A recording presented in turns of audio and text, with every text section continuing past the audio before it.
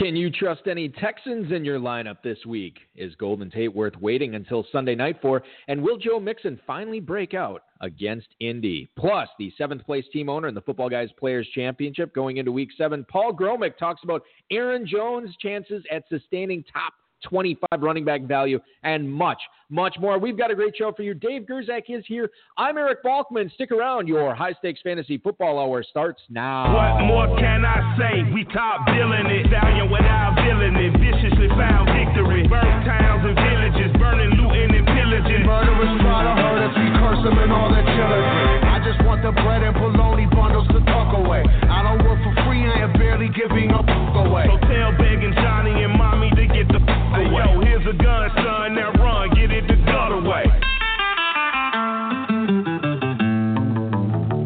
Live to shoot another day. Broadcast live and heard around the world. You are now listening to the most entertaining hour of radio on the planet. It's the High Stakes Fantasy Football Hour presented by MyFFPC.com with your hosts Eric Balkman and Dave Gerzak. The High Stakes Fantasy Football Hour is your home for football analysis from the best fantasy players in the world. And now, because no one else was available, here are Eric Balkman and Dave Gerzak. Nobody speaks.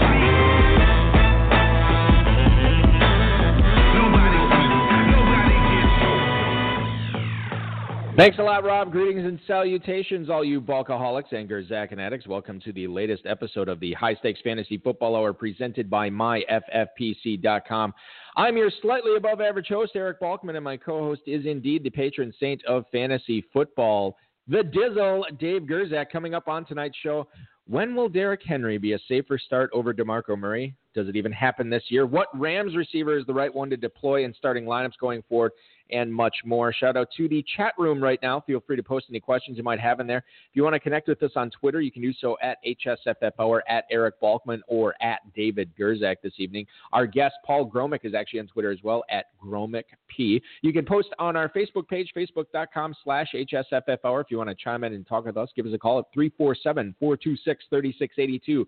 That's 347-GAME-OVA. You can also email the show at the inbox at highstakesfantasyfootball@gmail.com. If you have any questions for us, now is the time to send them in. We'll try to get to all of them in the chat room, the tweets, the emails, and more in the fantasy feedback segment later on in the show. A bit of housekeeping news. RotoViz High Stakes Lowdown was new this week with, of course, John Shaw and Nelson Sousa. You can check that out at rotoviz.com/podcast. If you've ever wondered about the off-the-grid challenge that the FFPC offers and what that's like, John Shaw gives you a glimpse into what his bidding process was like, paying real money for his first 2 draft picks. Good stuff from Nelson Sousa on there as well. That's at rotoviz.com/podcast. And another housekeeping note, we are now available on Amazon Alexa devices. So if you're Amazon Echo or whatever it is, all you have to do, you have to have the Spreaker app, but then you can say, hey, Alexa, play Spreaker High Stakes Fantasy Football Hour, and you'll hear my voice come on. So it's a very cool thing. I worked very hard, Dave, with Amazon on this, trying to make it happen. And now it's golden. That's pretty impressive, Balky. I'm actually, I'm not excited about it or anything. I know you're not excited, but something new. The snickering that was going on during that, I could tell that you were real thrilled. Balky, are you going to talk about the new studio and how you're like so far away? We used to be close enough to you could, You used to yell at me for touching you. Well, you put your finger in like a drink and then you stick it in my ear. I didn't really like that very often that you do that. Well, you make it. Don't set your drink right next to me. That's, live and learn. So it's a new audio setup. Apologies for everybody for the about 4 feet away. For the lack 5 of feet. For the lack of show last week. That was unfortunate technical difficulties prevented the show from going off. But thank God we have such an awesome guest who agreed to come on. I feel like it's it's like that. Was he supposed to be the guest last week? Yes. The What's Up With That sketch on SNL where Lindsey Buckingham is the third guest, and they never have time for him, yet he keeps coming back. I know I'm speaking Greek to you right now, so you have no idea what I'm talking about. After Chevy Chase left SNL, I stopped watching. It's been a while.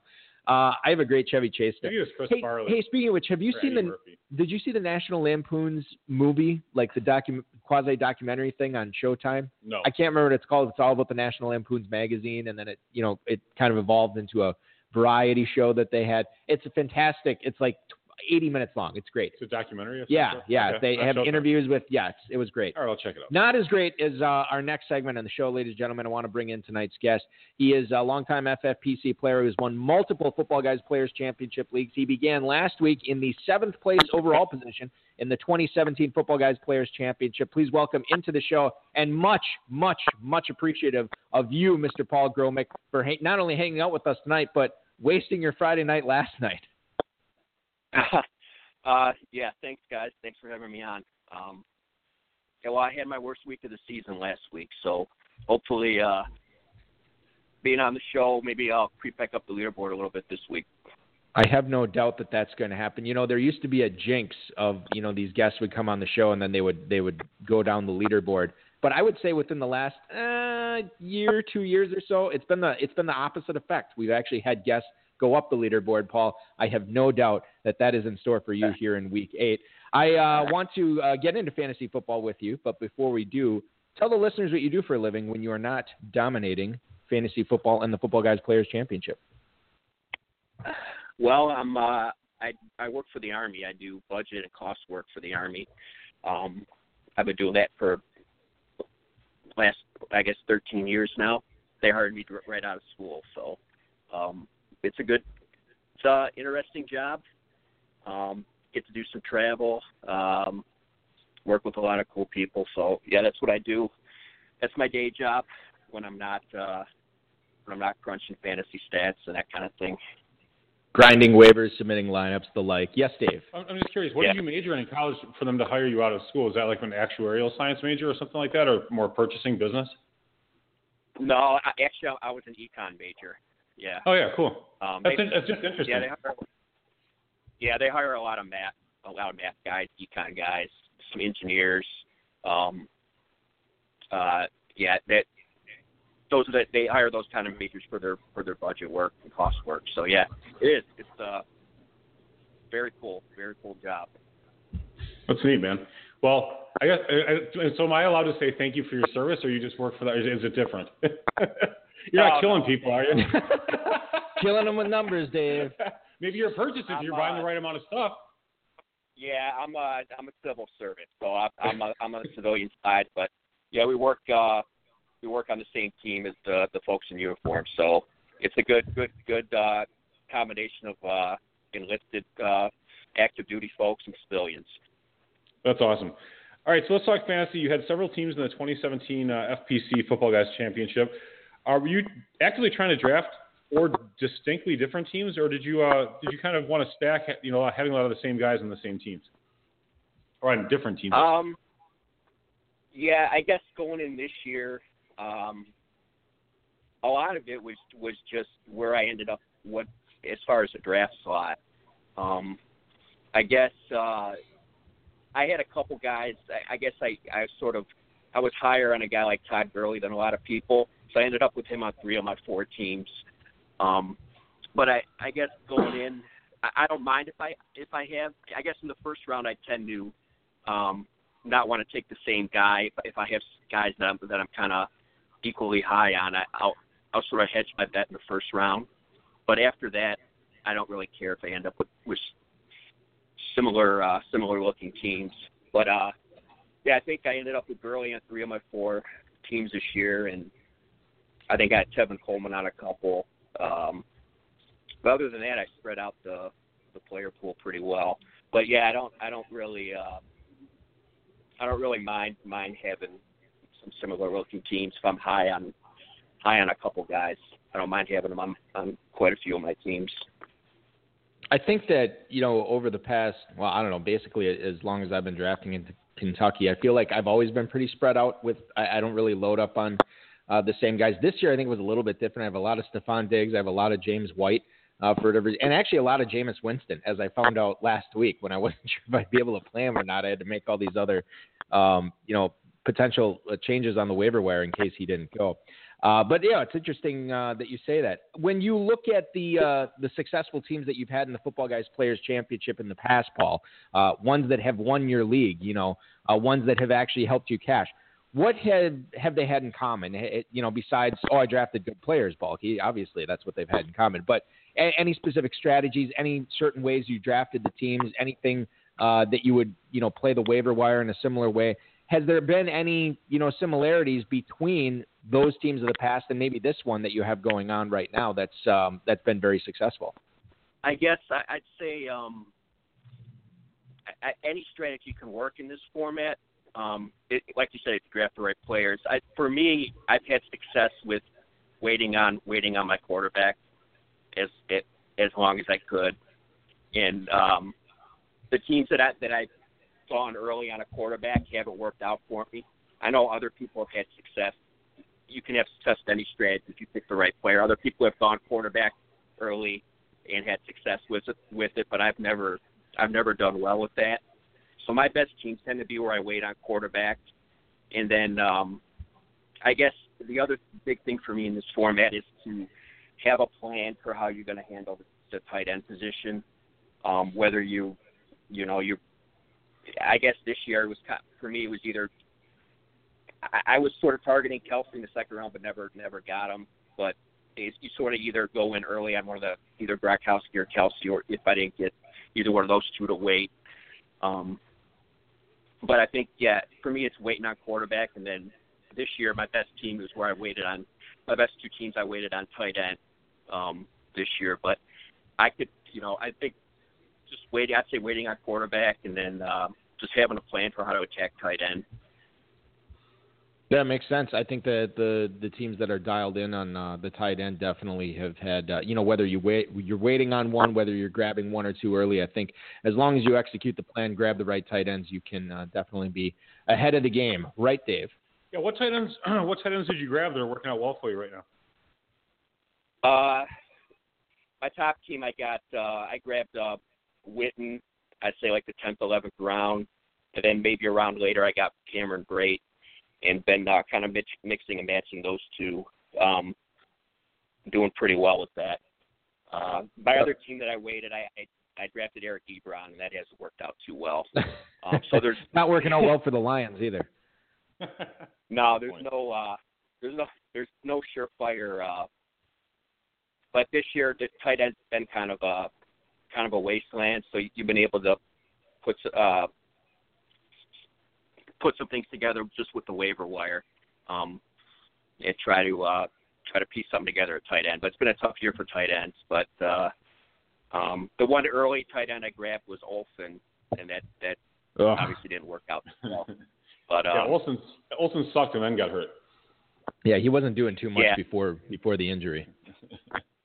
So it's been a mixed bag with my tight ends this year. But my best success this year was waiting and just kind of mixing and matching.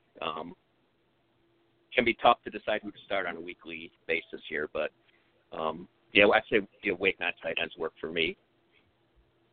Well, cool. Let's talk about Dion Lewis. You picked him up before the Week 6 games off the waiver wire. What did you see in him? Before everybody, not before everybody else, but before a lot of people because he was out there. And what do you see him putting up the rest of the season? Yeah, Dion, I just saw his snap counts trending up, his usage starting to trend up, and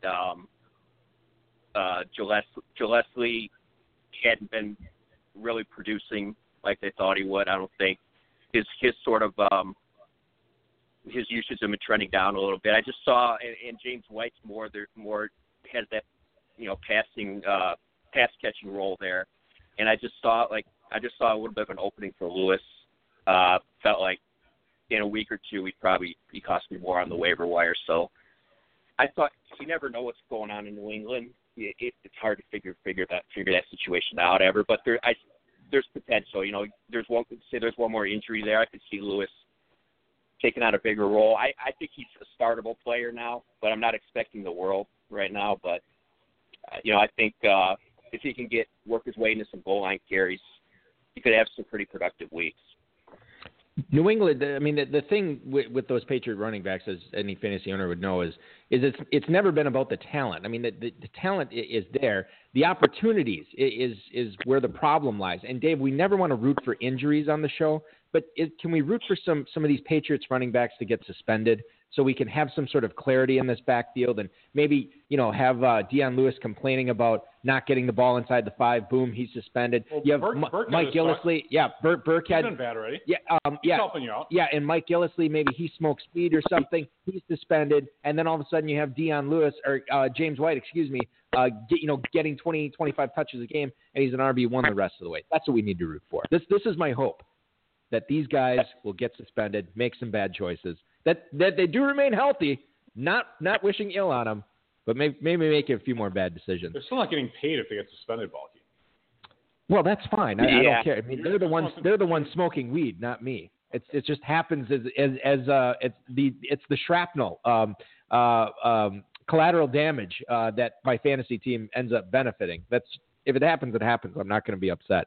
Let's talk. Paul Gromek, by the way, is our guest tonight here on the High Stakes Fantasy Footballer. Coming into Week 7, was the 7th place team in the Footballguys Players Championship. Let's talk about Aaron Jones because he had a big Week 7. Paul, 133 rushing yards in that Packers offense as they really dialed it down. And Mike McCarthy saying some interesting things this week that the playbook will get smaller as the season goes on for Brett Hundley, which I'm not sure I fully understand. But if that's the case, it should mean bigger things for Aaron Jones. How likely is it that he can keep up a good level of production for fantasy owners where he might be a top 20 running back on any given week? Yeah, that's an interesting situation.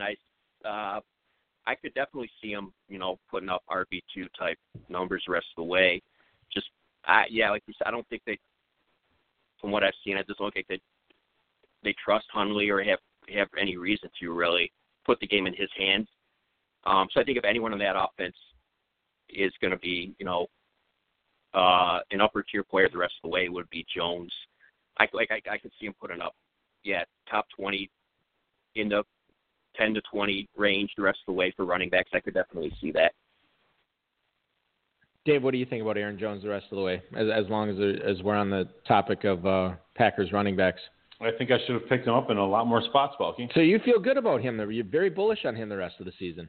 Yeah, I mean, I traded away Ty Montgomery in a dynasty league. I was pretty happy about that trade. Yeah. And he included Dalvin Cook, like an injured guy that I couldn't even IR because my IR was full. What was the trade again exactly? It was Montgomery and Amari Cooper. What you gave up. Yeah, this was when he was struggling, and that's right. fine. I realized he would come back and be fine.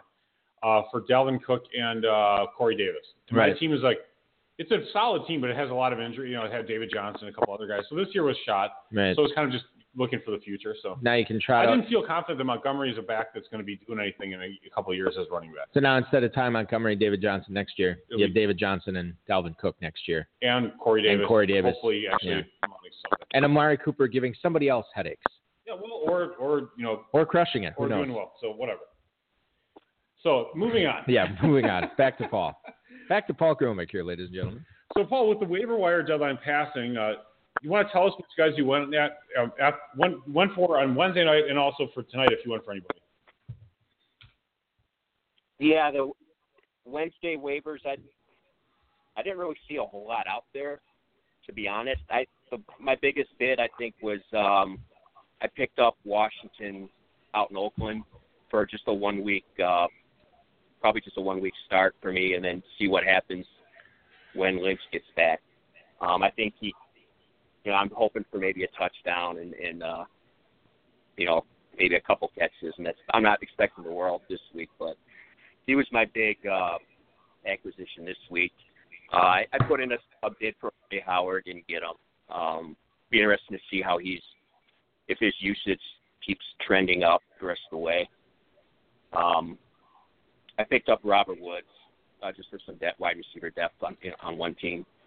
I didn't see a whole lot out there in my leagues, at least this week, but there was those few guys. I think I picked up Andre Ellington as well. Just he was dropped, and who knows with Adrian Peterson the rest of the way, and when or if David Johnson comes back, I could see Ellington falling back into some value later in the year again. I'm just going to say this right now, and normally I don't like to give stuff away that would happen on the high stakes lowdown because I want people to listen to it. We are batting such a premium show. We are batting. We get 3 guests a week. We get 2 on the slowdown or the lowdown. Excuse me. We get 2 on the lowdown, and we get 1 on the high stakes fantasy football. 3 for 3 in guests this week, Dave. All of them said good things ahead for Andre Ellington. All of them said that they would try to pick up Andre Ellington in leagues that he was dropped, that he was prematurely dropped in leagues. So I'm telling you, if he's still out there in your league and you're not playing FFPC or what have you, and you still can get a claim in on him, definitely do it. I didn't drop him in many leagues, and I'm feeling really good about that. Paul, let's talk about the Lions because they play Sunday night this week against the Pittsburgh Steelers. Some question whether Golden Tate is going to play. It sounds like he actually might. He's looking like he's trending in the right direction, and he'll give it a go. I don't know if he'll be on any sort of snap count or anything like that coming off this the shoulder injury that he had. Sounds like Kenny Golladay is already out. Who is Matthew Stafford going to be throwing to? I mean, who is going to help this passing offense go forward here on Sunday night for the Lions? That's an interesting question. What I've seen of the Lions offense, I don't like it at all, really, in terms of fantasy. They're not. I'd say if Tate is limited, I'd say I'd look to maybe Riddick to get a few more targets. T.J. Jones is another slide into that Golden Tate role, but they haven't gone down the field much. I don't know if I'd expect much this week against Pittsburgh. They've been pretty good. Statistically, they've been real stingy, giving up points to receivers. I'm not a big fan of the Lions passing game right now. I have Marvin Jones on a couple teams and was thinking about rolling him out there if Tate was going to sit out. But even if he would have sat out, I'm not sure I would have put Jones out there. I'm not a fan of what's going on with the Lions offense. Well, Kenny Golladay is dead, isn't he? He's not dead. He might as well be. I mean, maybe he's dead to you for fantasy, but he's definitely still. He's dead to me, Balky. He's alive. Do you own any Golladay this year? I don't remember you talking him up too much in preseason. I own him in one league where my team could really actually use him, but again, it's a team where I'm shooting. It was one of the. It was a failed Norm Cruz strategy. Where I tried to have a bad year 1 in Dynasty, and I'm doing fine in that respect, but I only have 2 first-round picks, including my own. So I totally botched it. Yeah, well, whatever. These things happen. No one cares. Golladay is one of those guys, too, where it's like he had the big week 1, and anybody who didn't draft him was like, oh, man, I should have drafted this guy, and now he basically has done nothing. That would have been nice. You could have gotten maybe 2 future first for him after that 1 week. This guy's going to be a superstar. First ever NFL game. Yeah. It makes a lot of sense that that that would have been the prime opportunity to flip him. Yeah. Anyway, Dave, moving on. All right, so we talk about league winners on the waiver wire a lot. Like there's players out there that's going to win the league for you. Is there someone out there that we're not talking about that you'd like to pick up for his major upside the rest of the way? Yeah, that's interesting. That's an interesting question. I guess my guy is Devontae Booker out in Denver. That offense is trending down. They kind of need a little bit of a jump start. I could see Booker. He might be already surpassing, taking some touches away from Charles, but I think they need a little bit of that offense needs some boost. I could see him carving out a nice little role late in the year here. I'm not a C.J. Anderson guy. So I think Booker's the most explosive back they got. So I think with the way that offense is looking right now, they need all the help they can get. He's my guy. And then at receiver, with Martavis Bryant's problems, Juju, the rookie out in Pittsburgh, I think he could have a nice little role in that offense here coming up. On the Booker tip, I would say this. Kansas City and Denver play on Monday night this week, and obviously this is Jamal Charles facing his old team.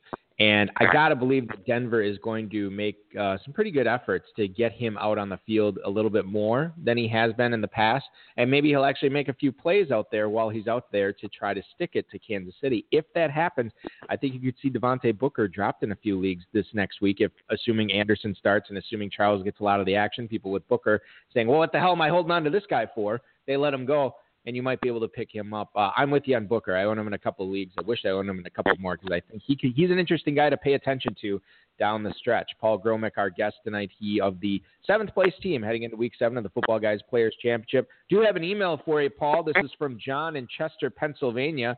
He writes, hi, Paul. Is it time to say goodbye to Eric Ebron, even in the Footballguys Players Championship? I'd hate to let him go, but he is literally giving me nothing. That is John in Chester, Pennsylvania. Thanks for the email, John. Paul, your thoughts on Eric Ebron? I know you said you drafted him. Do you still have him in that league? Yeah. And in the leagues that you have him, are you considering dropping him with these, 6 teams on bye this week, 6 teams on bye next week? At the one league I did draft him, I have dropped him. I do think he's droppable in FFPC, but. That said, he has the talent to, there are worse flyers to take if you're really hurting at tight end and for, a desperation type of play. There's worse guys to throw out there. But, yeah, I'm not an Ebron. Though he doesn't have good hands. Just not, from what I've watched him, just not a consistent player at all. So, yeah, not a guy I would trust at all. He's definitely droppable. He's consistently crappy. He's, droppable is the perfect adjective to describe Eric Ebron, both in fantasy and, his fantasy status is the same as his hands, both droppable. Dave, do you still own him anywhere? I don't even think you drafted him anywhere, did you? I don't know. I don't really own him. I don't think anymore. Yeah. And you would have said sayonara to Ebron several weeks ago. Spot. I don't know. Yeah, I did. If I had him in a spot, I caught him. Yeah, he's no good. He is definitely dead to this show, given how we've talked about him the last few weeks. That's true. So, by the way, I want to go back to Juju Smith-Schuster real quick. He was talking about him earlier. Have you seen on Twitter, there's the hashtag Team Start Juju? No, I have not. That's a hashtag? Team Start Juju? Yeah, isn't he starting? Oh, no, he's in concussion protocol right now. So I don't know. He got out of it. Oh, he is? Okay. On October 26th, Schuster tweeted, everybody loves me now, but those same people won't start me in fantasy on Sunday, hashtag fake love. Oh, yeah. And then he actually, someone was responding, and he put hashtag Team Start Juju. And a lot of people have been retweeting it, so I think he's aware of the fantasy stuff, so it's kind of cool. I mean, he, for all intents and purposes, he has been starting. I mean, hasn't he? He is the number 2 receiver on that team. Startable, yeah. Although they were talking about Bryant this week getting more whatever. Bryant getting more inactive? Yeah. Actually playing once in a while? Yeah, he's not. Did you ever deal him away? Nope. All right, so. Yeah. All right, is this the big question? This is the big question, all Dave. Right. So, please, Paul, give us a stud player that you'd actually consider benching this week, and a sleeper that you might just might happen to find his way into your lineups.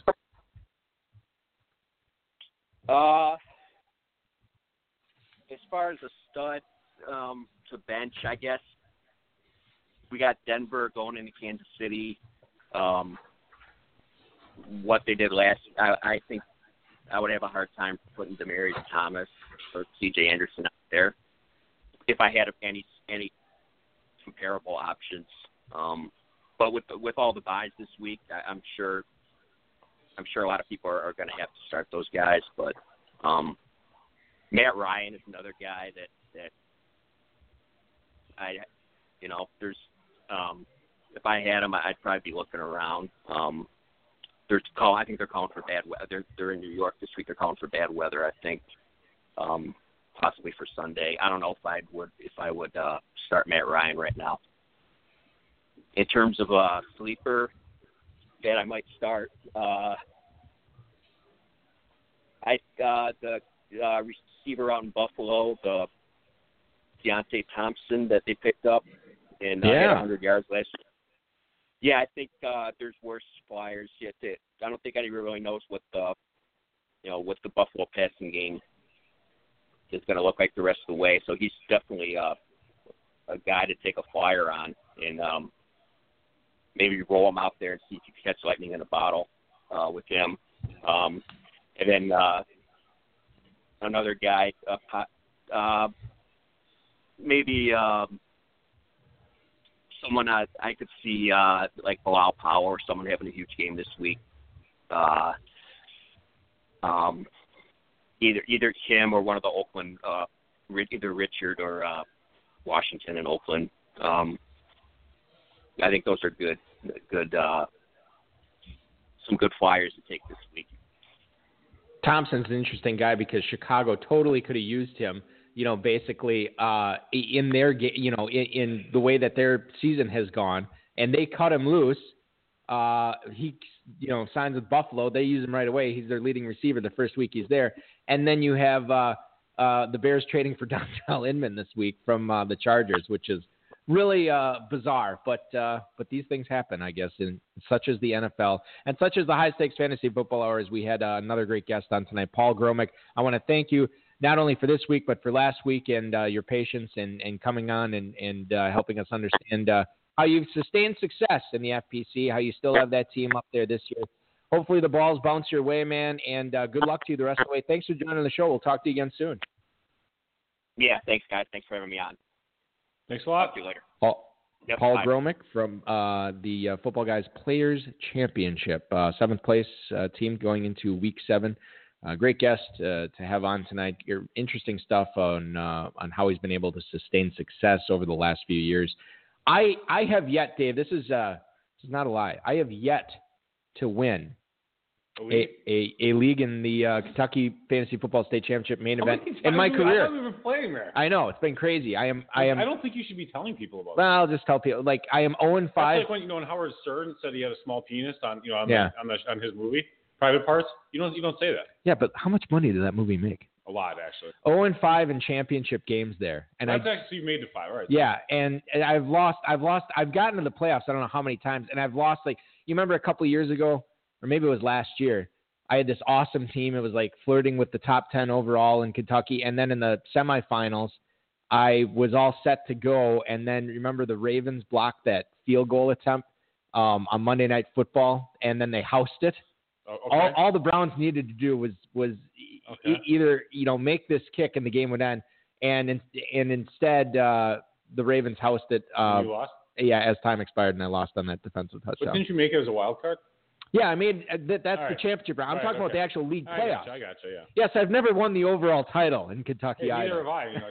When you bench Todd Gurley for Randall Cobb, it might sometimes cost you championship. Well, these the two-packers going to have a field day with Ron that. Meyer had given me some good advice. There you go. He actually did give the right advice. I chose not to listen to it. Mint Montana in the chat room wants to know Joe Mixon this weekend or Deontay Thompson. Thompson, the new Buffalo Bills receiver that we just alluded to. Mixon, who's been underperforming, but we'll talk about him later on in the show. But I like him this week against Indianapolis over Thompson. Pick Mixon. I was just looking at Thompson's available in a lot of leagues still. You know what he is. And I just realized we didn't talk about this. Our auction teams faced off in Kentucky this past week. They did in the past week or week 7. Okay. And we didn't even play Joe Mixon against you because we couldn't. Oh. Just given that our other teams were so awesome. 164 to 124. You guys won? One for the good guys here on this one, Dave. Oh, well, that's okay. My team, Invisible Pizza, with my buddy Leroy, is now 5-2. You are 5-2. I think we're 4-3 in that league. You are second in points in that league. We are third in points in that league. That's good. So it's very, very close. Fine. So, yeah, interesting stuff. Another SOS here. Another thing no one cares about is our No, I'll tell you what. I don't want to do the SOS right now. Let's get to the Fantasy Flash because there's some interesting, juicy stuff to get to here. I want to thank Football Guys, RotoPass, RotoWorld, and Rob for tonight's rundown. Perfect. Let's lead it off with Joe Mixon. Not given a carry in the second half of the Bengals' Week 7 loss to the Pittsburgh Steelers. Mixon said after the game, it was difficult to watch Le'Veon Bell carry the football 35 times. Well, he basically touched it 0 times as a running back carrier in the second half. Him, he said, I could just punch someone. Just someone or like... If there was a female or around here, I would just punch her right in the face. I thought that was a little bizarre. Probably a little bit over the line. Yeah, that he said that, but take it for what it's worth. I wouldn't advise He ran the ball well in the first half, averaged 6.9 yards per carry. This is Catherine Terrell from ESPN.com reporting this. He only played 22 snaps total against the Steelers. Previously, before that, since what's-his-name took over at offensive coordinator. Yeah, I know. It's terrible that I don't know his name. I like it. The guy cooler. The guy who took over for Sam Beasy, he was the Miami OC. Throw. I don't know why his name's escaping me right now. He sucks, too. I mean, they suck. What are they going to do? Help me out in the chat room with whoever it was. I think it's Bill somebody.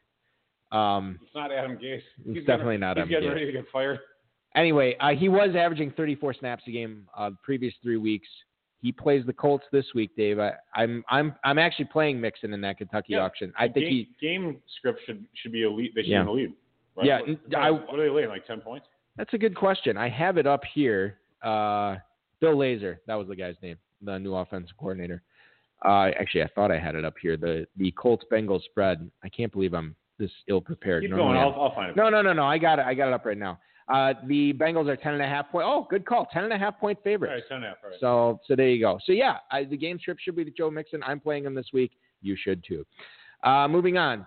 Steelers not expected to discipline or trade Martavis Bryant after he didn't show up for a required team meeting on Monday, because he had a doctor's appointment. This is Ed Bichette from the Pittsburgh Post-Gazette. He has since been told he will be inactive on Sunday. And oh, really? Yes, and the reporter, some reporter asked, he cleared concussion protocol, yes, so free Juju. He will be freed on Sunday.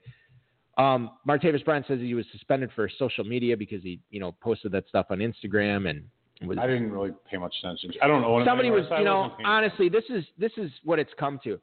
I'd like to say, I'm approaching 40 years old and I'm not a pro athlete and I've never had the spotlight on me in this sense. But I gotta believe. I mean, you've been like a celebrity at like Oshkosh when you were in broadcast. Yeah, but I mean, how old's Martavis Bryant? 24, 25? Yeah. He's still a young guy. He is. Yeah. And I feel like when you look at this situation, when people are mentioning you on Instagram and seeing what they say, I mean, come on, you got to be bigger than that. You got to let these things go. And that's how this escalated.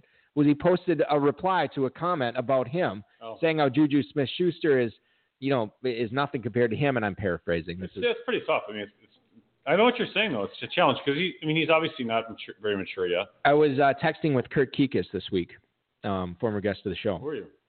We were talking about Martavis Bryant. And I said to Kurt, I'm like, if I'm Bryant right now, I'm putting myself in his shoes. And he's got to be thinking, why did I jump through all of the hoops the NFL made me jump through? This long, arduous process. Why did I work on my body to put on 10, 15 pounds of muscle in the offseason, ready for a breakout season? Look what I did already when I was still messing around and smoking weed.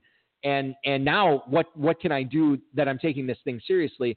And again, I don't know if he's just not getting open or if Ben Roethlisberger is not finding him. But the production is not matching up with what he envisioned. So I think he's probably asking himself this, and I think the frustration just boiled over. So let me just get this straight. The Steelers are not expected to discipline or trade. Yeah, that's what this was an earlier post. Then they deactivated him. Okay. Or they said he's going to be inactive. Okay, so they are now expected to discipline him. Well, I don't think the Steelers have announced this. This is Martavis Bryant saying that Coach Tomlin told him he would be inactive on Sunday. Yeah. Not that you were starting him anyway. Hopefully you weren't. Dolphins. Let's talk about. Took the words right out of my mouth. Dolphins coach Adam Gase confirmed today that Jay Cutler will indeed return for Week 9 next week against the Raiders. This is from Elaine Poupart on Twitter. He had those fractured ribs. Matt Moore starting on Thursday night did not go so well against the Baltimore Ravens as they lost 40-0. Moore will go back to the backup spot. Cutler has 7 touchdowns, 5 picks, and a career worst 5.5 yards per attempt average in 6 starts so far this season. He's smoking about a pack a day right now. Allegedly. Dolphins averaging 13 points per game. That's the lowest in league. Adam Gase says so bad. Adam Gase says points a game. Yes. Adam Gase says they are the worst offense in the league. Nowhere to go but up.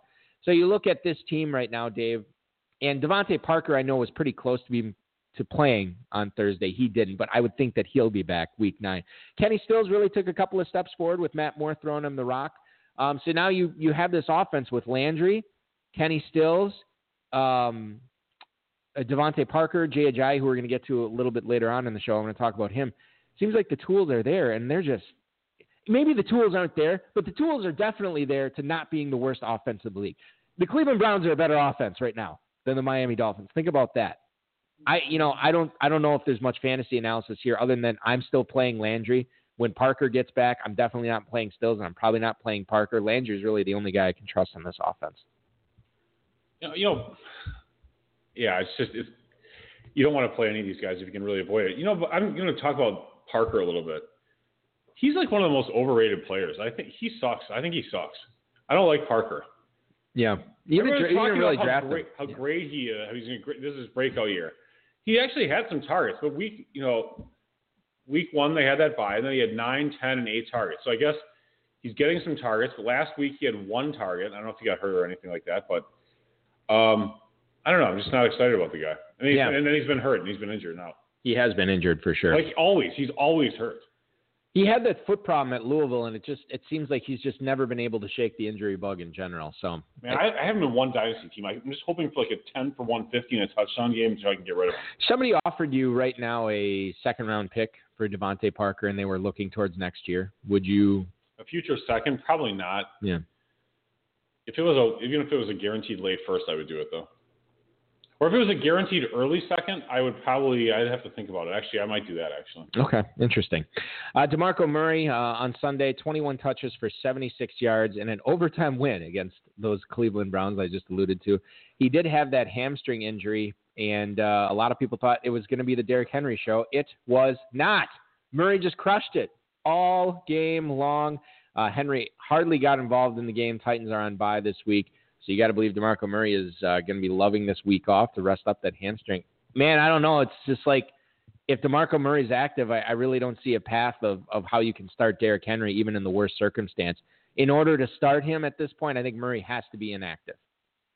Yeah, of course. So now this is when you bench Henry and he'll have like 15 for 120 and a touchdown. But he's like the ultimate whipsaw this year. You bench Henry. The ultimate whipsaw. Yeah, you whipsaw. You can never start him in the right week. You right. bench him the week before, and then you're like, oh, now he's going to be going off. You start him, gets nothing.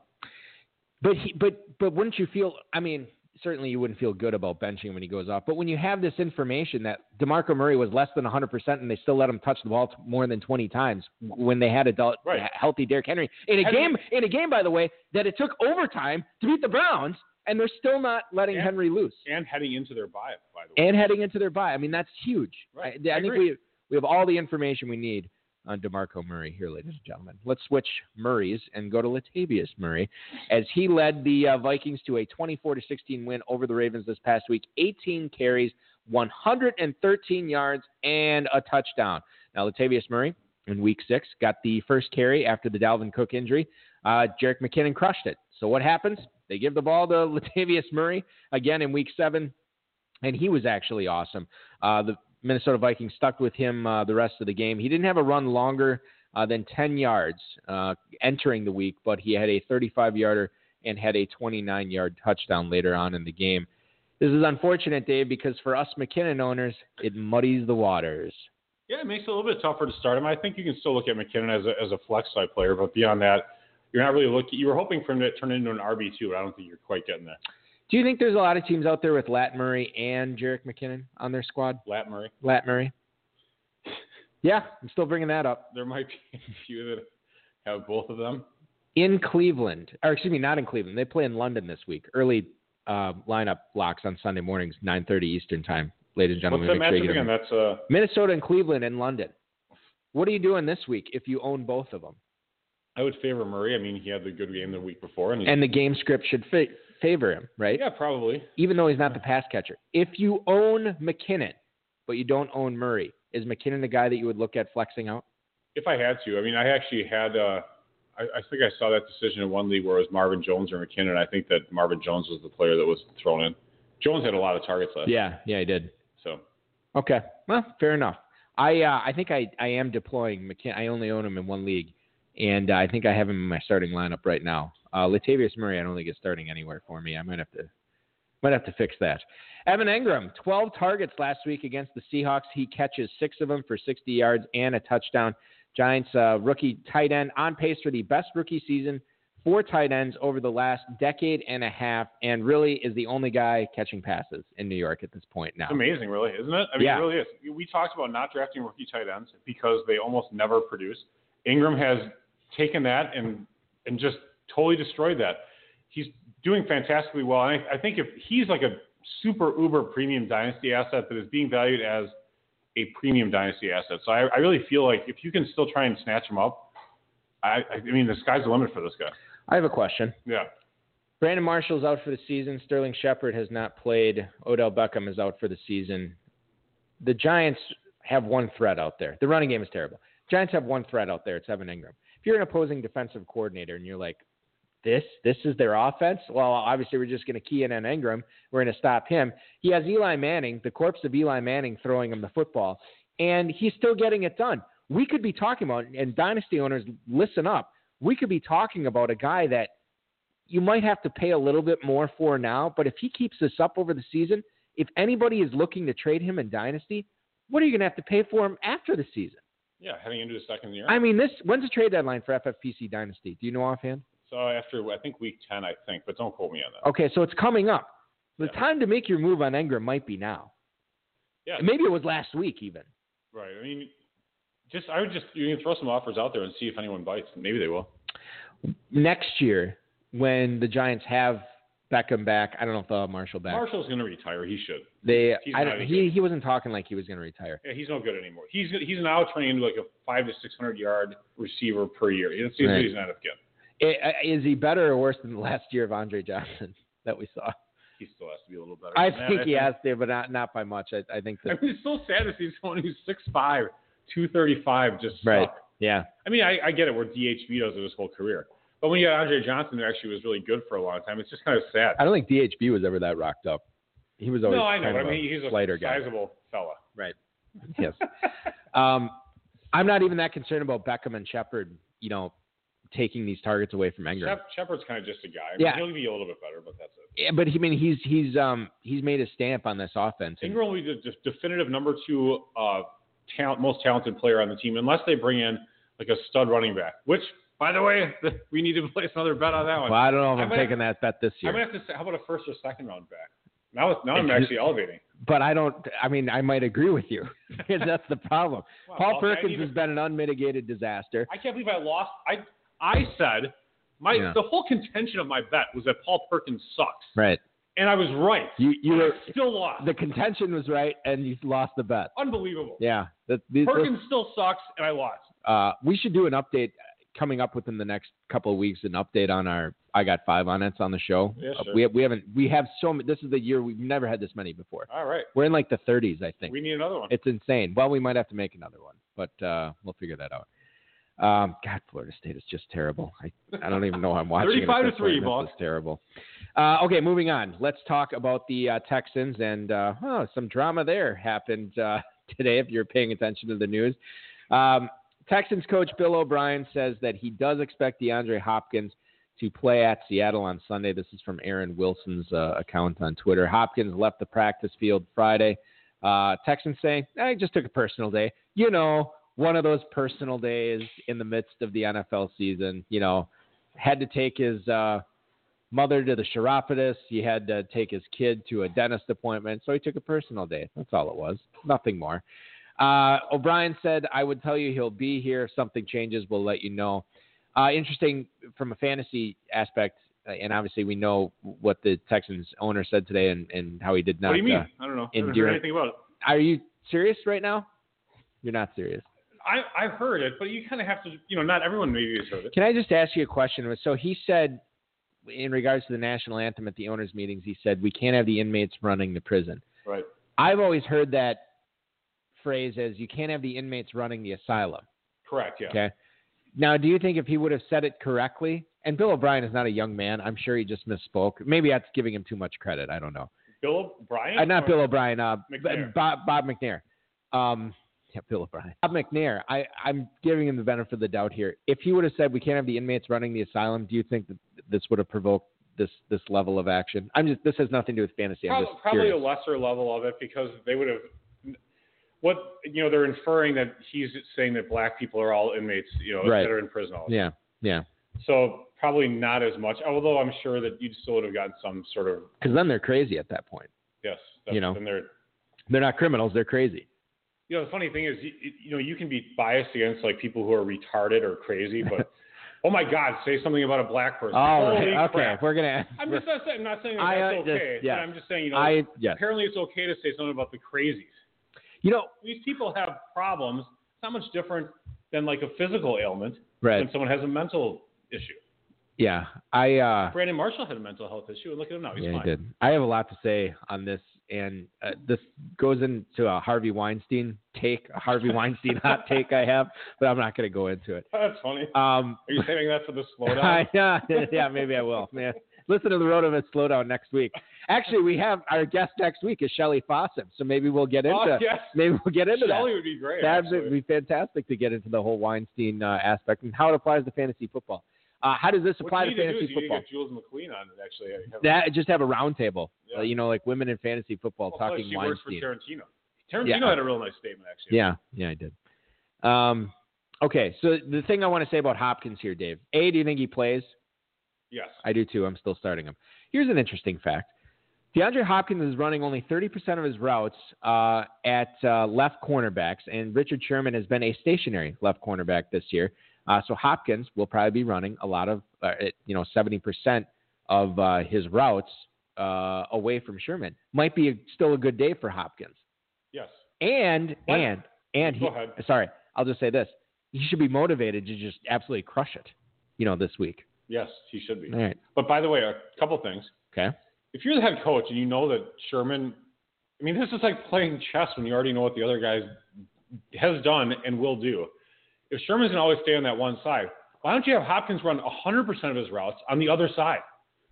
Yeah. Why not? Yeah. You're not trying to fool anybody. Who cares? I think you are trying to fool. I think there's no fool. But so then if they decide to finally move Sherman, well, then you change that up a little bit. Yeah. Since this whole Hopkins, the Hopkins gate, it's like McNair gate is really what it is. Yeah. Inmate gate. Don't use gate because that's referring to prison. The line is like 1.5 in the game. Is it really? Yeah, that's insane. It's gone up. Seattle's now favored by like I think 7 or 8 versus it was like 6.5 before. That's crazy. Getting back, it's accurate. Getting back, I don't think we need to touch on this. Well, here I want to talk about Jay Ajayi specifically when I read this. This is from the Palm Beach Post today. Adam Gase voiced his frustration with the team's running game, pretty much at the entire team of his, but specifically in the running game. The quote, "We've got to stop trying to hit home runs all the time. It's on the running back. Do your job. It's not hard to do." I'm not singling anybody out, but. Yeah. We're the worst offense in football. It's hard to go lower than that. It's like a lot of these celebrities. God, we are getting political tonight. Celebrities and people in the media talking about Trump but never saying him by name. Right. Yeah. Totally what Gase is doing here with Jay Ajayi. Yeah, it is actually. It's like the ex-president saying, we've got to really come together and be better than that as a nation. Not talking about anybody in particular. Our running game has to improve. The offensive line's doing their job. Quarterback's doing his job. The lead blocker's doing his job. So we really got to do a really good job there. We got to keep getting better. Jay Ajayi, Dave, 23 yards on 13 carries. And I believe his first carry of the game went for like 12 yards or something like that. Yep. So the fact that he was only still averaging 3.4 yards per carry, is it time to consider benching him? You're talking about a super – I understand he was a second-round pick, but he's super underperforming right now. Sure, you'd bench him for James White or any of those guys. And the offense is terrible. Yes, until they get right, sure. Yeah. Henry Muto, first carry went for 21 yards. So apparently after that – Holy cow. Yeah, so apparently after that he had 12 carries for 3 yards. Jerome Bettis is laughing at him. Yeah, that's pretty bad. 3 yards for 3 carries, 3 yards, 3 touchdowns. Really, really, really, really, wow. really bad. That's terrible. That really is. That is something else. All right. Is it Damian Williams the backup? Yeah, and that was, take a look at that. I was thinking about that too, and they had him on special teams, I noticed, quite extensively on Thursday night. So, I don't know if Ajayi is a candidate for special teams, but if Damian Williams is still covering punts and stuff, I don't think a changing of the guard is imminent. What about Kenyon Drake? He's still farting around in that backfield, or is he on IR? Yeah, actually, Drake might be the backup. Yeah. You're right. So that's something to keep in mind. And we can start doing the, love the Drake, hate the Drake. Yeah. Again. Right now, I hate hope the he Drake. becomes very viable. That'd be great. That'd be great, so we can love him. Well, moving on, Dave. Tweets. Is that what you're supposed to be doing? Yeah. Fantasy feedback? Yeah. I can't. That's all I remember. I can't sing all right. anymore. Well, that's fine. You don't. All right. Just so everybody knows, the production for the fantasy feedback may just start randomly playing at some point during emails, or maybe it's playing right now. I don't even know. I should be able to hear it, but I can't. So, okay, moving on. Let's get into emails with a SOS, Dave, and I'm not going to bother playing that drop because I foresee messiness doing that. Tough SOS for me this week. Will Fuller at Seattle or Mohamed Sanu at the Jets. Please help. That is Jerry in Myrtle Beach, South Carolina. So he's got to decide between Will Fuller and Mohamed Sanu. Dave, do you have a feeling between those two guys? Man. I might throw Fuller in there. Why not? I think this was it the lowdown or the... All Fuller does is catch touchdowns. That was my point. In fact, no, I was saying this on the Appleton Trophy Fantasy Football Show weekly, which you can hear on thescorewi.com, 4:55 Central Time every Thursday afternoon, or if you want to listen terrestrially, AM 1570 and 95.3 FM. Where I was saying, nice. It's one of these things with Will Fuller. I know he can't keep this up. He just can't keep scoring a touchdown every week or 2 touchdowns every week. But at this point, don't you just kind of have to ride the hot hand here and keep him in your lineups until he stops scoring touchdowns? I'm playing him this week in several leagues as a flex. I think so. Even if he has Sherman on him, Sherman bites on, he might do a hitch and go or something like that. Those guys get burned on plays. And they have the quarterback to run that play now. Yeah. Tom Savage really wasn't. Now, if we knew that O'Brien was following my Hopkins 100% of the time on one side rule, then maybe I'd start Sanu. Hopkins isn't that, or O'Brien's not that smart. He's not. Henry Muto, Kenyon Drake played well when they were down 40-0. He didn't say well. He just said he played when they were down 40-0. Which is actually worse. I'm telling you, man, I'm losing it. I'm absolutely losing it. I have something mentally wrong with me. Well, you're just inserting words into sentences. That doesn't mean you're getting dementia. When you add words, that means you're something different. I'll say this. The Bucs had their return to the Mecca night. The Milwaukee Bucks, not the Tampa Bay Buccaneers. Right. And this was last night. And, it was a big thing. They had the Mecca court. They're wearing the throwback uniforms. And I saw a story on CBS Sports. Bucks legend Marcus Johnson distresses over return to Mecca night. And I'm like, this guy's employed by the Bucks still. Why is he? So I read the whole article. He wasn't distressed about it at all. I'm like, what the heck? This is a total misleading headline. I went back to it. It said, discusses the return of the Mecca night. And I'm like, and this is what I'm talking about. Yeah. I can't read anymore. I cannot function anymore. You know what you need to do is you need to do some of those brain teasers. How about Sudoku? I can't do that. I don't know how to do those things. Literally everybody in my family does those things. My extended family too. They love them. I hate it. I mean, cannot stand it. You just have too much time of your life to waste if you're doing Sudoku. I think it's Sudoku, by the way. I don't think it's Sudoku. Good. I'm glad I mispronounced it. If I pronounced it right, I would feel like even more of a knob. Sudoku, whatever the hell. I guess I'm the knob. I'm glad I messed it up. I want to go to somebody who's not a knob. Chris in Beaverton, Oregon. Is Atlanta? Beaverton. Beaverton. Beaver's done. Beaverton. Is Atlanta really trying to get the ball to Julio Jones more, or is this just lip service and Dan Quinn? Honestly, I'm pretty annoyed that the number 2 drafted receiver is sitting at WR18 this deep into the season. Yeah. He kind of did get on track this past week in that New England game, although some of it was kind of like quasi-garbage time, but he gets the touchdown late. I don't know. You and I have never been huge Julio guys. I don't think we've ever invested too many first-round picks into him. And this is, you listen to Matthew Berry and ESPN, he hits the nail on the head on this every time. He talks about Monday after the games, and they're recapping their podcast. Once again, Julio Jones did not get the ball in the red zone or in the end zone. Happens every single week. Julio Jones finally got his first touchdown in 2017 this season, this past week. That's insane. I can't explain Julio Jones. Yeah. Whatever. I don't like him. I don't want to own him anymore. Yeah. I own him in one dynasty league out of all my teams. I'm happy that that's the only one I own him in. He has 1 touchdown right now. What's the over-under on total touchdowns for Julio Jones 6. the rest of the season? Maybe the rest of the season, 5 more. I honestly. That might be high. That could be high. I might take the under. It might be high. Yeah, absolutely. And honestly, the only reason I'm hesitating is because Atlanta's offense has kind of been stuck in neutral most of the season. They might have to be throwing to stay in games the rest of the way too, and which would portend to good things for Julio Jones. Trade him. What leagues? Just in one dynasty, I should trade him. Yeah, float. Wait, 28. I mean, I could still get probably good value for him when I shouldn't. Yeah, I would say over the next year you probably could too. All right. Rich in Bowdoin. He's going on the block. North Dakota, looks like. Bowdoin, North Dakota. Dear Balky and Dave, when Aaron Rodgers broke his collarbone last time, Jordy Nelson caught 1 touchdown in 7 weeks. Should I be looking at benching him or maybe even dropping him at this point? Love your show. That is Rich in Bowdoin, North Dakota. Drop him. Okay. This guy's on the ledge. You didn't even try talking him back. You just grabbed his shirt and pulled him back. Go ahead and jump. No, you're not, because that would say cut him. Just go ahead and jump. Cut Jordy Nelson. I am not cutting him. I'm obviously not playing him this week because they're on bye, but I'm going to have to think long and hard of whether to start this guy going forward.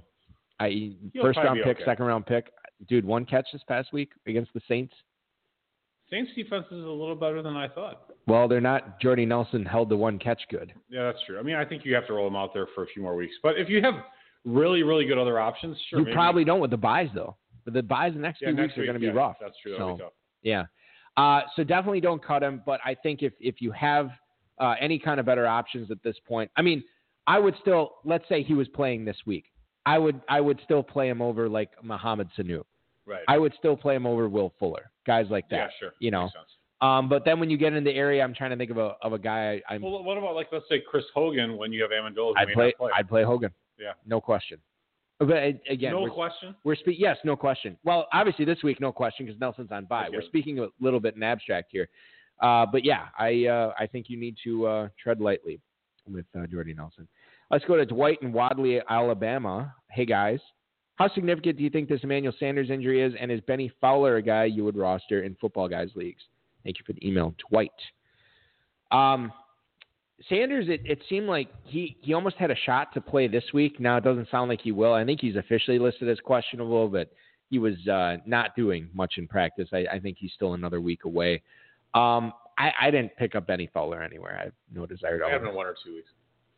With Trevor Siemian throwing to him, it's just like, when am I ever going to play him? I mean, I'm making the Benny Fowler. This is my Renee Zellweger face that I'm making right now. It kind of looks like it. Yeah, it's just like, yeah, your Benny eyes are Fowler, really? Your eyes are all close. You cannot see my eyes whatsoever. Right. Like you're crying. Yeah, because that's what I would be if I was picking up Benny Fowler. It'd just be too much plastic surgery. No thanks. No thank you. Why did you pick him up? You must be playing in some uber deep leagues. It was a pretty deep league. Or your teams suck. Or both. Might have been both. That's distinctly possible. Is this week 7 Adrian Peterson just like the old one, or was this a one-off outlier that we saw in week 6? Thanks much, Ray in Norcross, Georgia. Oh, I think we know the answer to that one. He sucks? Yeah, he sucks. Yeah. Devil's advocate. Carson Palmer is out 4 to 6 weeks or 8 weeks or the season, depending upon who you believe. And Drew Stanton or Blaine Gabbert is going to be the quarterback when Arizona returns from bye. Ostensibly, we think that's the case. Is there any truth to them wanting to ride Adrian Peterson, similar to what the Packers did with Aaron Jones to hide Brett Hundley's shortcomings, that you would really want to hide the shortcomings of Drew Stanton and Blaine Gabbert with an Adrian Peterson-led running game? Yeah, I mean, they would like to do that. But, I mean, Aaron Jones has the positive nature of being young, talented, explosive, whereas AP is old and kind of run down, beat down. He can't break tackles like he used to. He's not a third down back. So he's going to get 8 in the box, and they're all going to go in there and crunch him, and then they're going to laugh at him when they tackle him 4 yards behind the line. Be like, AP, man, you used to be great.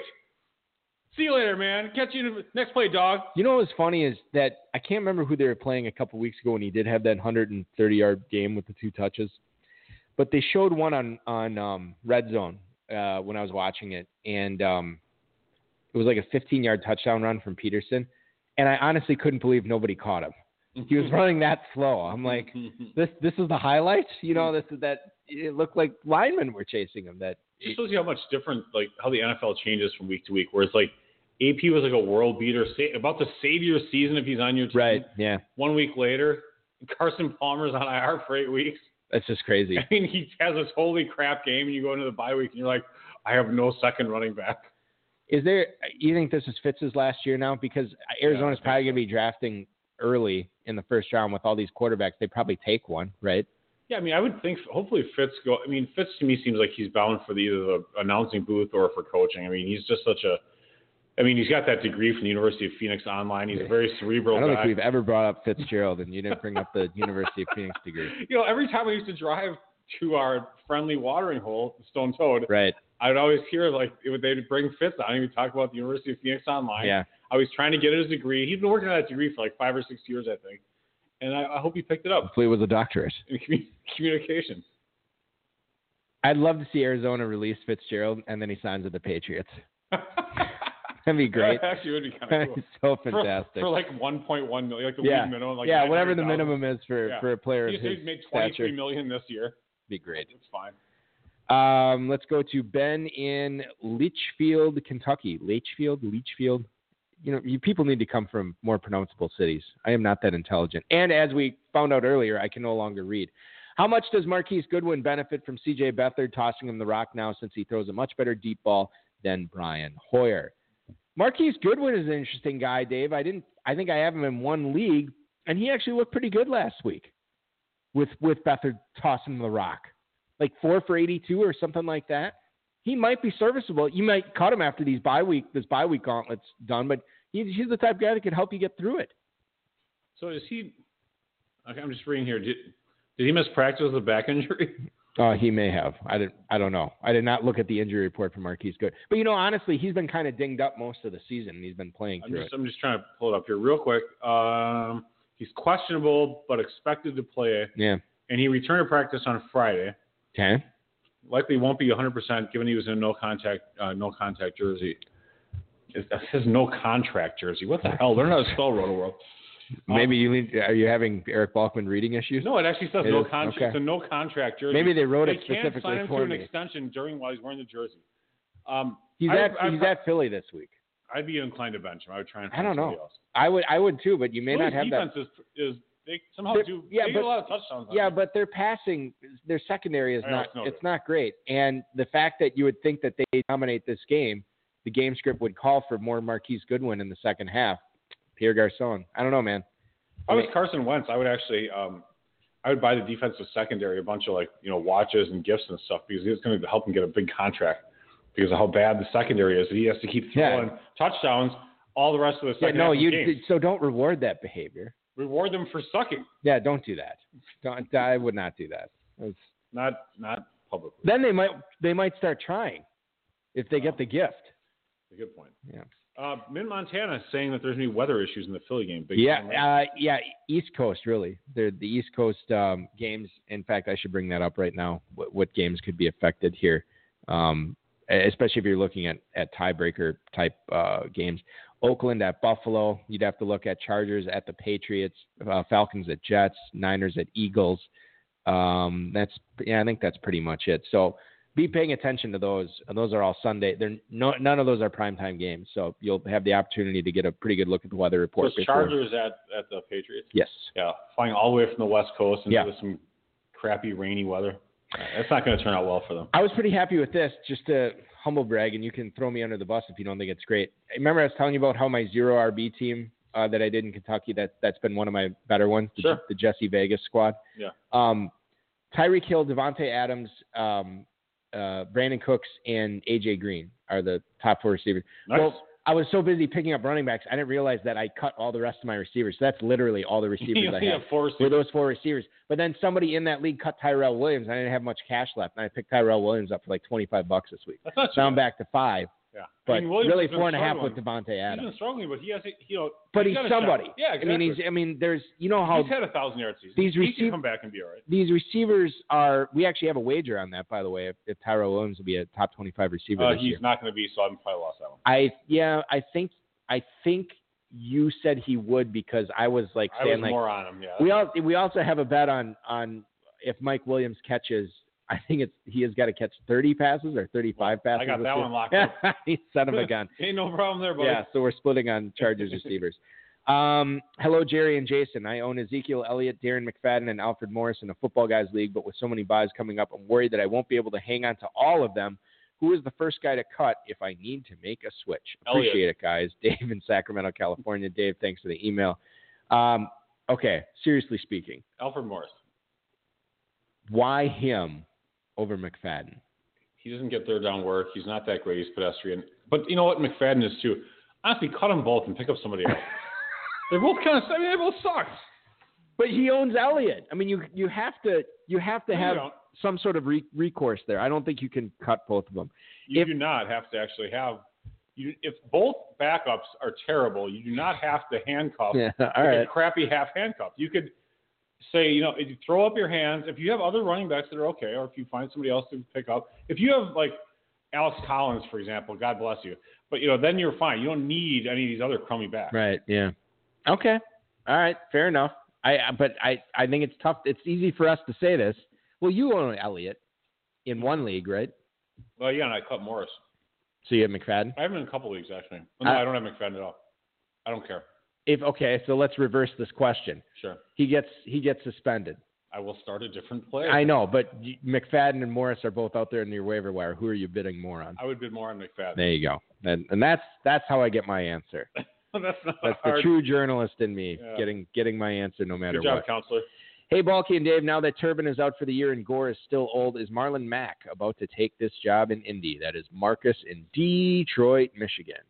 Marlon Mack, is he going to be the guy? Or are they still going to be, letting him fart around, get 7-8 touches a game, and then let Gore, take the pounding up the middle?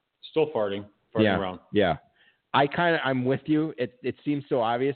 I can't imagine, it's stuff like this that I think has guys like Matt Kelly from, of course, friend of the podcast, playerprofiler.com, Roto Underworld Radio. This is the kind of stuff that I think makes him go a little bonkers. That the Colts refuse to let Marlon Mack be Marlon Mack and still plot away. But the teams aren't running in this fantasy vacuum. They have to deal with like human beings and personalities. Right.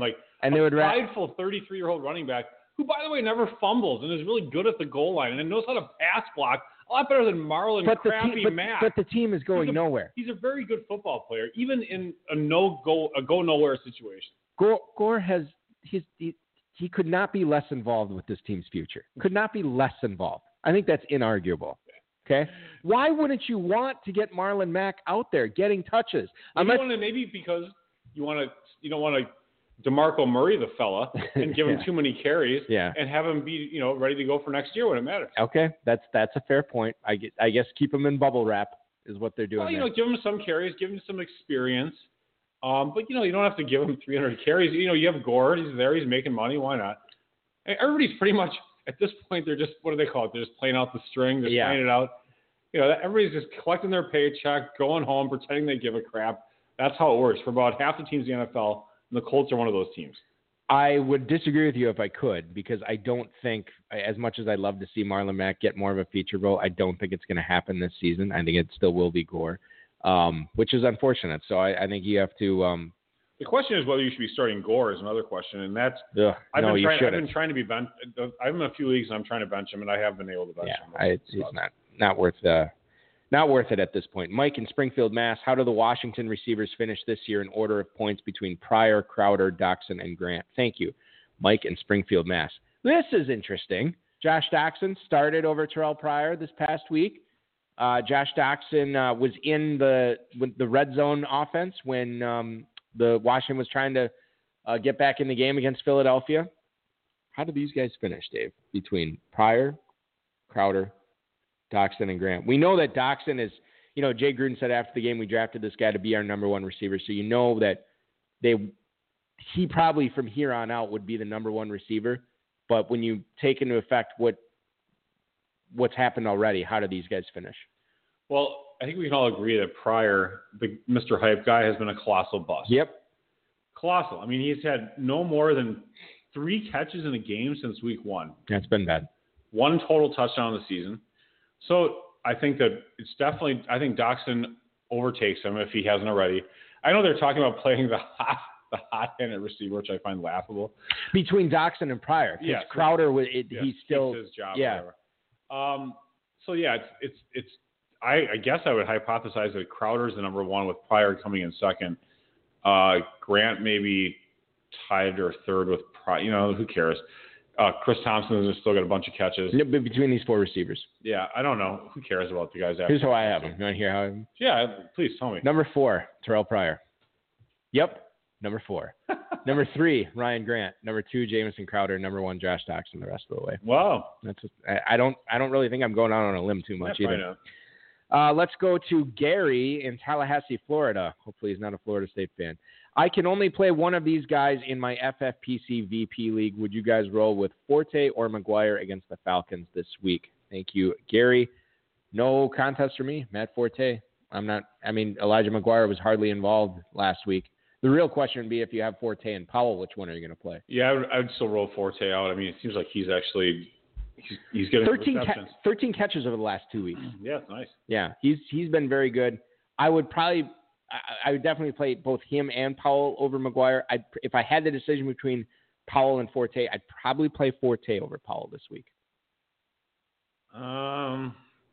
Yeah, I don't know. It might be close to see how they both do. I really don't know. It should be close. But if I would roll with the hot hand. That's the hot hand phrase going forward on this show. Final email tonight, Dave. Oh, it's one of the fun ones. It's a blind resume. I think you're going to get this one, but we'll read it anyway. This is from Ken in New Brunswick, New Jersey. Hey, Dave and Balky, would you be interested in rostering this guy? All right, let me hear it. He's a quarterback that went undrafted in many leagues and has yet to put up a performance of fewer than 16.6 FFPC points. Alex Smith? He is on pace for 4,500 passing yards. Alex Smith. Nearly 300 rushing yards. Alex Smith. And 37 total touchdowns. I'm going to go with Alex Smith. Who is this player? Alex Smith. Incorrect. Jay Cutler, but good guess. Dang it. It is Alex Smith. Woo! That was so easy, baby. Pretty crazy. And I can't remember what podcast I was listening to, but they said, and they didn't have these numbers, but they had to believe that Alex Smith has to lead. What is he, like fourth, third? Where's he at? He's way up there. He has to lead the league in, I don't know how I'd phrase this, but like yards after the catch. Yeah? Yeah, for a quarterback. Like how much of his yardage was actually like he generated and how much, because Tyreek Hill's a playmaker. He's Travis the number Kelce's 2 quarterback. Isn't that insane? Behind who? Wentz? Behind Wentz by less than a point.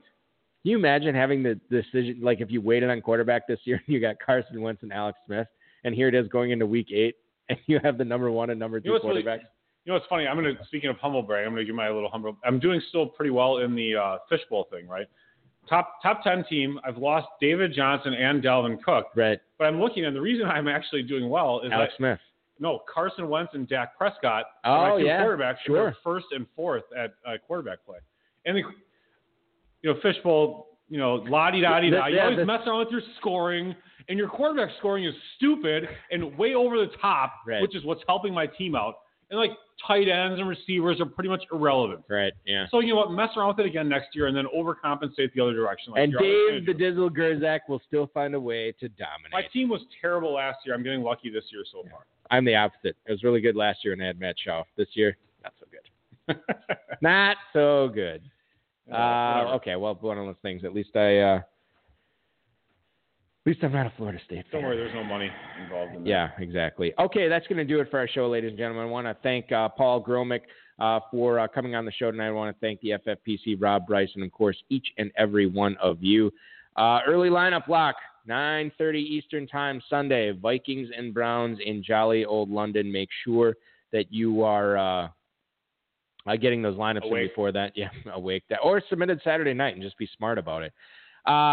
Thanks, Dave Gerzak. Of course, thanks to Rob, Bryce, our producer, and all of you, ladies and gentlemen. Your weekend officially starts now. Where's the music? It's playing.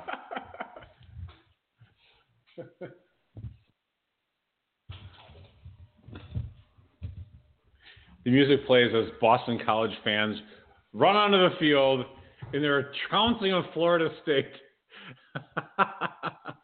They pull up the upset in the subtitles. They beat them by like 35 or 40. Well, it was an upset. Well, obviously not. That Florida State was a 6.5-point favorite this game. Well, I think hopefully the lines makers start to figure this out. I think they will next week. Good show. Good audio. We'll work on the drops.